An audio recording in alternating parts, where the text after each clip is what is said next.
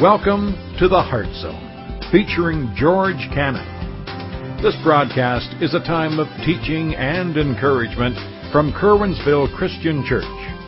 For more information, we invite you to visit us on the web at www.curwensvillechristian.org. And now for a message from the Heart Zone. Here's George Cannon. You know, folks, about a month and a half ago, we started a series that we're calling Be the Church. It's more than a service. And the reason why we entered into this study is because we went through a little bit of a difficult time here at the church. And when you go through difficult times, this is true even in your own relationships, like marriage relationships and so forth, it kind of exposes what the weaknesses are in your life. And it exposed some weaknesses in our church. And one of the areas of weakness that it exposed in our church that we were very much aware of, that we're doing what we can to change that, is the issue of prayer. Praying as a church or praying as individuals. And so what we're going to talk about today is when we look at that early church back in Acts chapter 2, we saw that they were committed to 5 different things, and one of the areas that they were committed to was believing prayer. That when they prayed, they believed that God heard them and that God would do something. And I'll be honest with you, that really should be a commitment that each of us has in our relationship with Jesus, is that when we pray, we know that God hears us. And especially as a church, the Church of Jesus Christ, we should be praying and believing that God hears our prayers and He's going to do something. So we're going to talk about prayer today. But before we begin, let me just kind of help everybody understand what prayer is. I'm going to give you a simple definition of prayer. Prayer is simply, are you ready for this? Talking to God. If you want to write that down, you can. Prayer is simply talking to God. Now here's what happens though.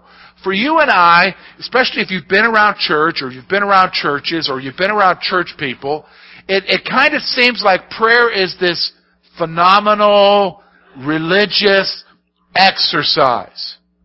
So you have to pray a certain way or say certain things or even end your prayers with certain words for it to be prayer. But the problem is, that's not what prayer is. Prayer is simply, are you ready for this, folks? Prayer is simply talking to God and letting Him know what are the things that are going on in your life and talking to Him about doing certain things. And it's even sometimes just simply listening to what God's going to say to you. In fact, you won't ever see anywhere in the Bible that tells you how you're to pray. So in the Bible, you'll find people who are praying face down on the ground. You'll find people who are praying standing up. You'll find people who are kneeling. You'll find people who are just praying as they go throughout the day. There's not any proper way to pray. It's simply talking to God. So for instance, let me give you an example. So like when, I'm going to use Lori and I for a moment, okay? So if prayer is simply talking to God, it would be like Lori and I talking to each other. Now, here's, in our home, when we talk to each other face to face. Or, if she's in one room, I'm yelling into the other room, "Hey, Lori!" Or she's yelling at me. And she might be sitting down talking to me, and I'm standing up. Or I might be relaxing, and she's standing up with her, telling me what I need to do, okay? Do you know what I'm saying? We're talking to each other. It's never like this, "Lori, can I talk to you for a moment?" We don't do that. You don't do that. It's simply talking to God. That, can I tell you, is the first thing you need to understand. Why do you need to understand that? Because some of you don't pray because you think of it as a religious thing, and that if you don't do it properly, He won't hear you. Folks, there are reasons why God doesn't hear us. How you approach Him in prayer is not one of them. He wants to hear from you.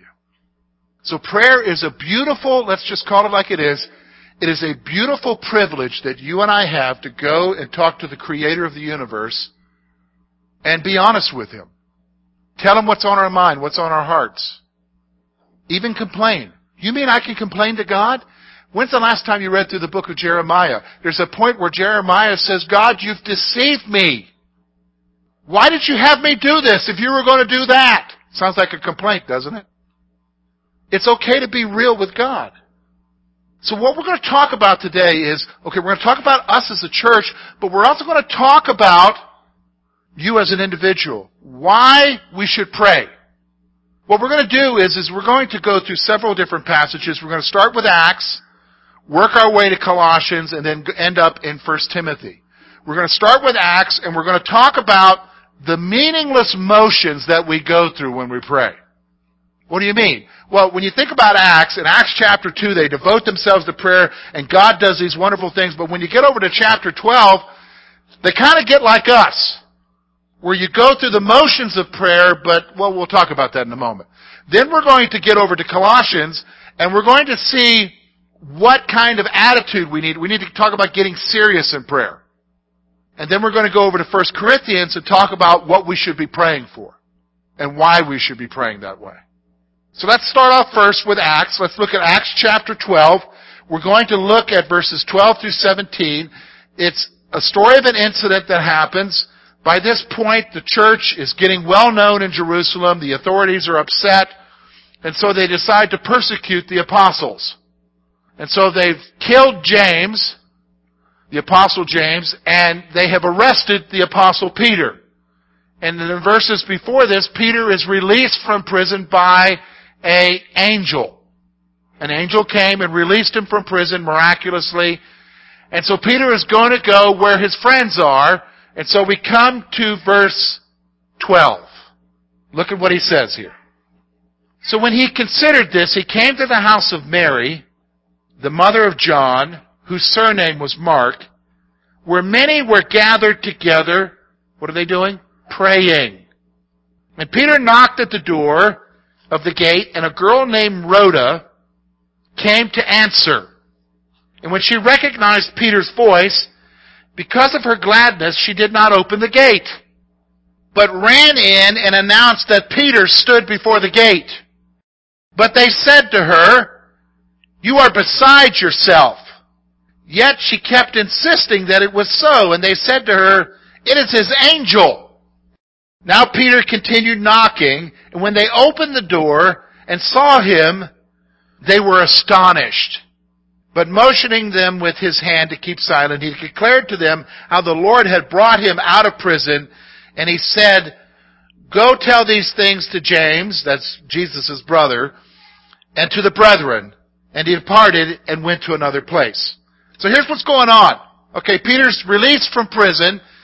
He goes over to John Mark's house. Now, who's John Mark? Well, you know the Gospel of Mark.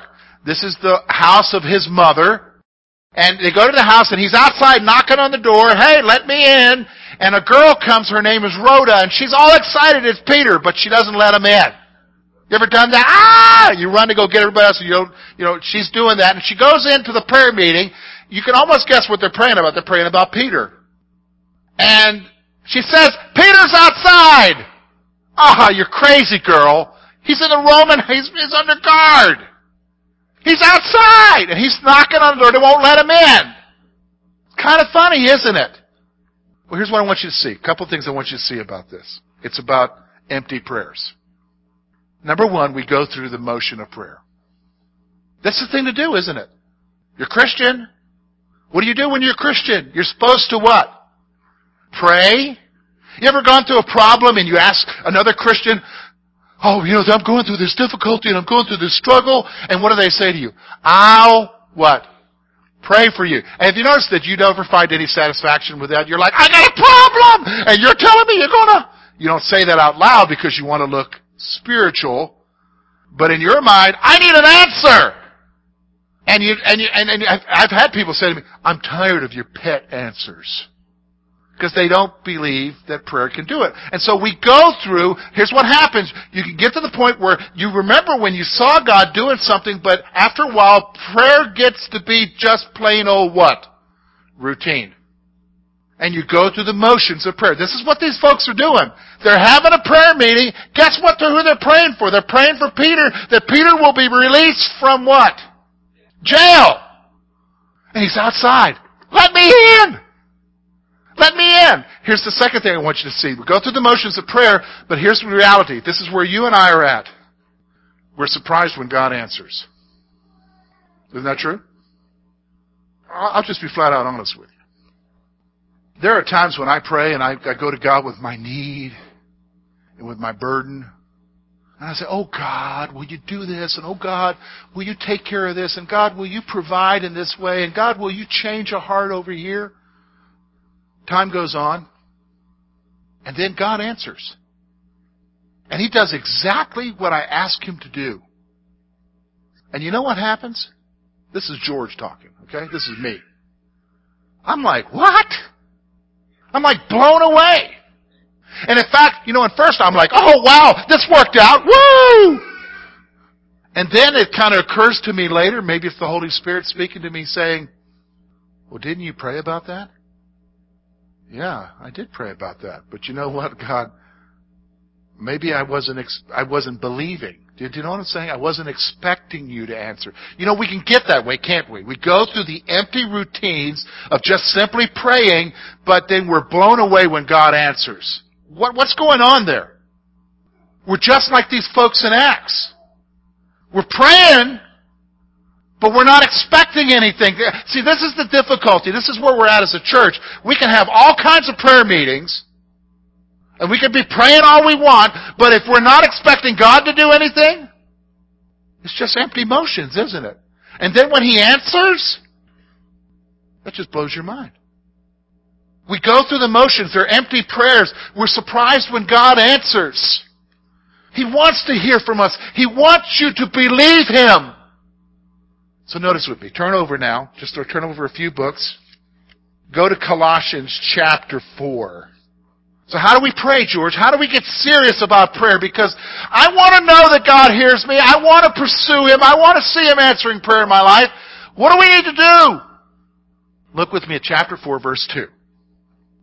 Here's what Paul says to the Colossians. He's saying this to you and I. He says, continue earnestly in prayer, being vigilant in it with thanksgiving. Here's what we need to do to get serious about our prayer. First thing, number one, he says continue earnestly. What does that mean? Continue earnestly. That means a consistent attitude, a persistent attitude. So here's the point I would have you write down. We need to make an effort to be persistent in prayer.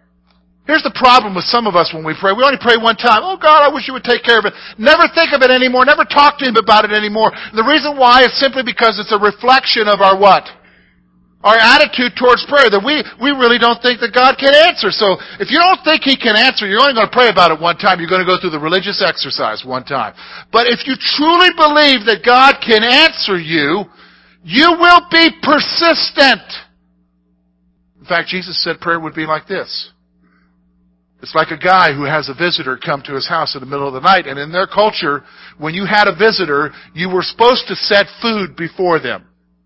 So this guy has got a problem now because the culture expects him to take care of his guest. His guest comes in the middle of the night. He has nothing to serve his guest. So what does he do? He goes over to the neighbor next door and he's knocking on the door. Hey! Give me a loaf of bread and some peanut butter! It doesn't say that. I'm just talking to you like Kerwinsville. Okay. Alright? It's give me some food. And the neighbor says, my children are in bed and my house is in order. Leave me alone. Wouldn't you say that? Some of you would be a little bit harsher than that. You'd be like, get out of here. I'm in bed. But here's what the neighbor does. He's pounding on the door. I need your help. And Jesus said, because of the persistence of that neighbor, He will give him what he gives just to get him out of his hair. Then He says this, how much more will God give you who loves you if you're persistent in prayer?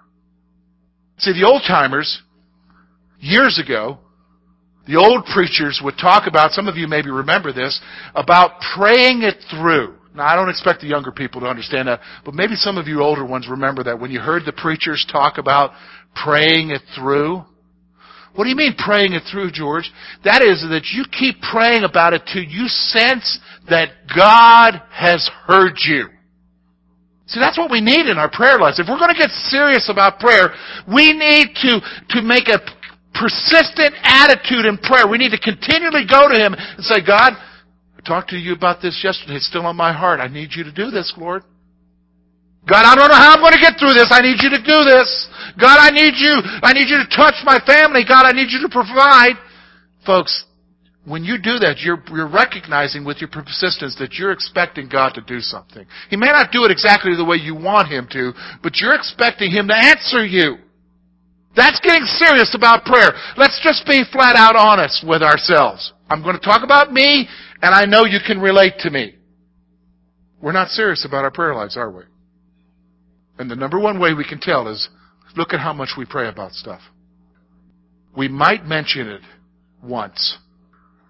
Is it any wonder we get shocked when He answered prayers? Get serious. Here's the other thing He says. We need to pray with an awareness of God. Look at what He says. Continue earnestly, so He's talking about that persistence in prayer, being vigilant in it. Now, what does that word vigilant mean? The word vigilant means being watchful. What am I watching for, George? Some kind of problem? I got to be aware of what's happening around me? No, you're watching for God to work. You and I need to not just pray persistently, but we need to pray with an expectation. Do you pray like that? When you go to God, do you expect Him to answer you? Do you know what I'm saying?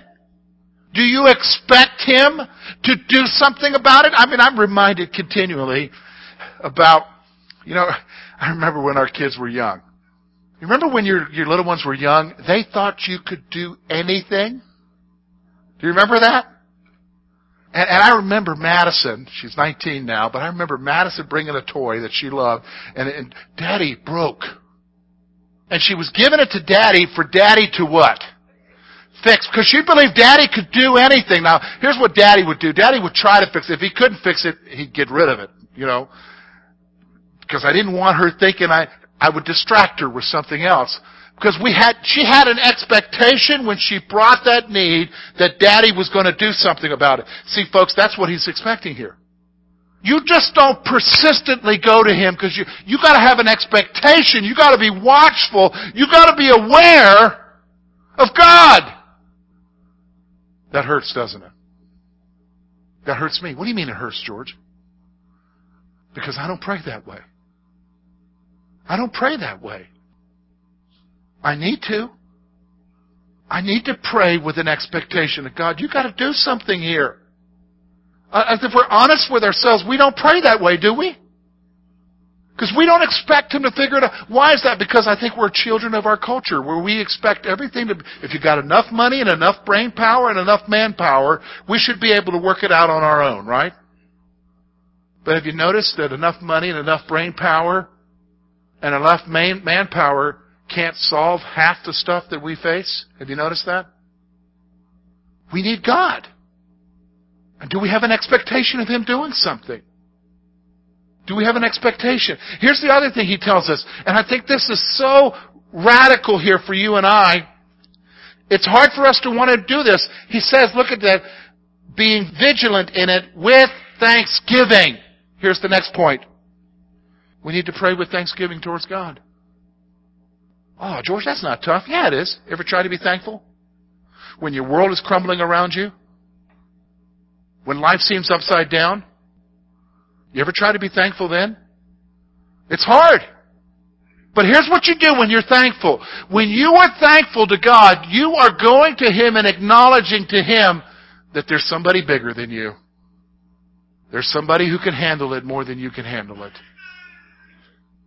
And we need to have that attitude. We need to be persistent. We need to be aware.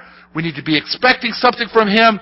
And we need to be thankful. God, I'm thanking You. I'm even thanking You that I'm going through this because I get to see You work in my life. That's getting serious. It's okay. We've seen our empty prayers. We've seen that we go through the motions. We don't expect God to answer, but we need to get serious. We need to be persistent. We need to be expecting Him. We need to have an awareness of Him, and we need to have thanksgiving. So what do we pray about? So what do we pray about, George? Well, let's go over to 1 Timothy chapter 2. Paul's going to tell us now how to pray. What do we pray about? Look with me verses 1 to 4. The apostle writes, I therefore exhort, first of all, that supplications, prayers, intercessions, and the giving of thanks be made for all men, for kings, and all who are in authority, that we may lead a quiet and peaceable life in the goodness and in reverence, in all goodness and reverence. For this is good and acceptable in the sight of God our Savior, who desires that all men be saved and come to a knowledge of the truth. Here's what you need to pray about. First thing he's telling us here, verse 1, he's saying that you pray all kinds of prayers, supplications, you even give thanks, you pray all the time. Here's what you need to pray about. We have to pray for all men.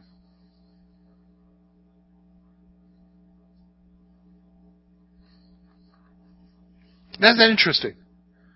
Did you notice something there? He didn't say spend your time praying about yourself.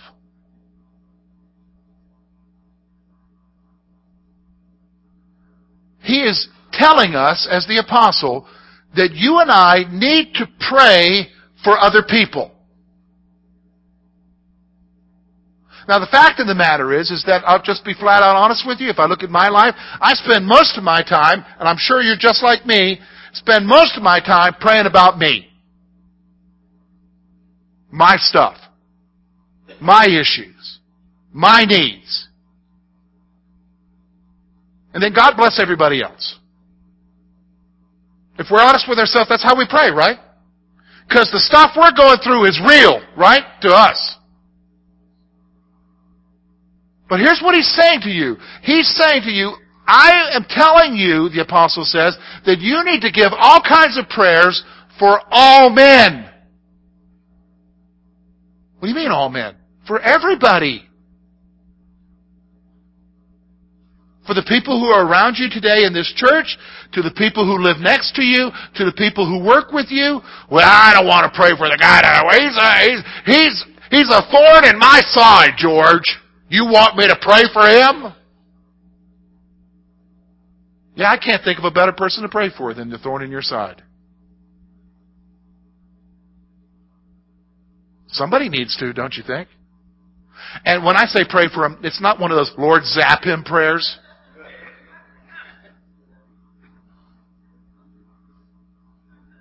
No, we're not doing that, okay? But you need to pray for all men. That's the first area that we need to do. Here's the second area. Look with me, verse 2. For kings and all who are in authority. What's he saying there? We need to pray for our government leaders. That's hard, isn't it?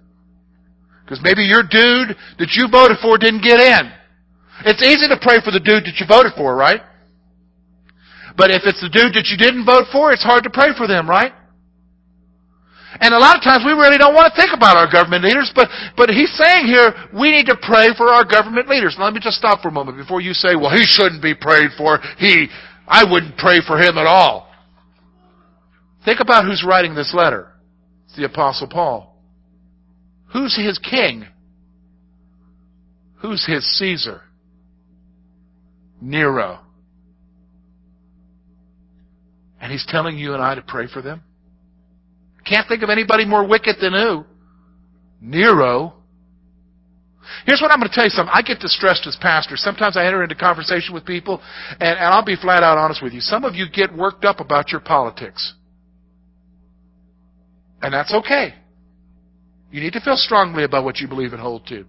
But when I hear you talk about the opposition, whoever your opposition is, and the way you talk about them, I cringe. I mean, you wouldn't talk about your dog that way. Even if they've done wrong. But you'll talk about another human being that way?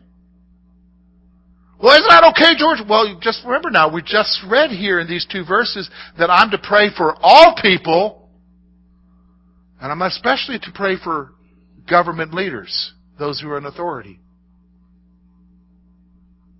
You and I need to pray for them. Why? Here's why we need to pray for all people and for our government leaders. Paul tells us right in the verse. Look here, verse 2. That we may lead quiet and peaceable life in all godliness and reverence. Why? We pray so that we can lead quiet and peaceable lives.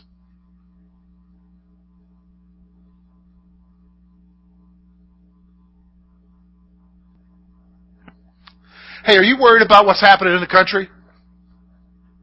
Are you worried about what's happening in the economy? Are you worried about how that's going to affect you? I mean, if you're normal, you are, right? What are you doing about it? Well, I get with my friends over at Dunkin' Donuts and we share a cup of coffee and I chew the fat and I express my anger about it. I yell at the radio. I write letters to the editor. That's all fine. But do you pray about it? Because the reason why you want to pray for old men, so you want to pray about the jerk at work. The reason why you pray for whoever the president is, or whoever the governor is, or whoever the mayor is, or whoever the councilman is, or whoever the commissioner is, or whoever the representative is, or whoever this is or that is, the reason why you pray for all of those folks, whether they're from your party or not,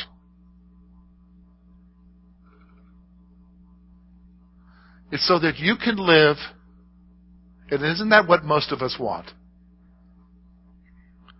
A quiet and peaceable life.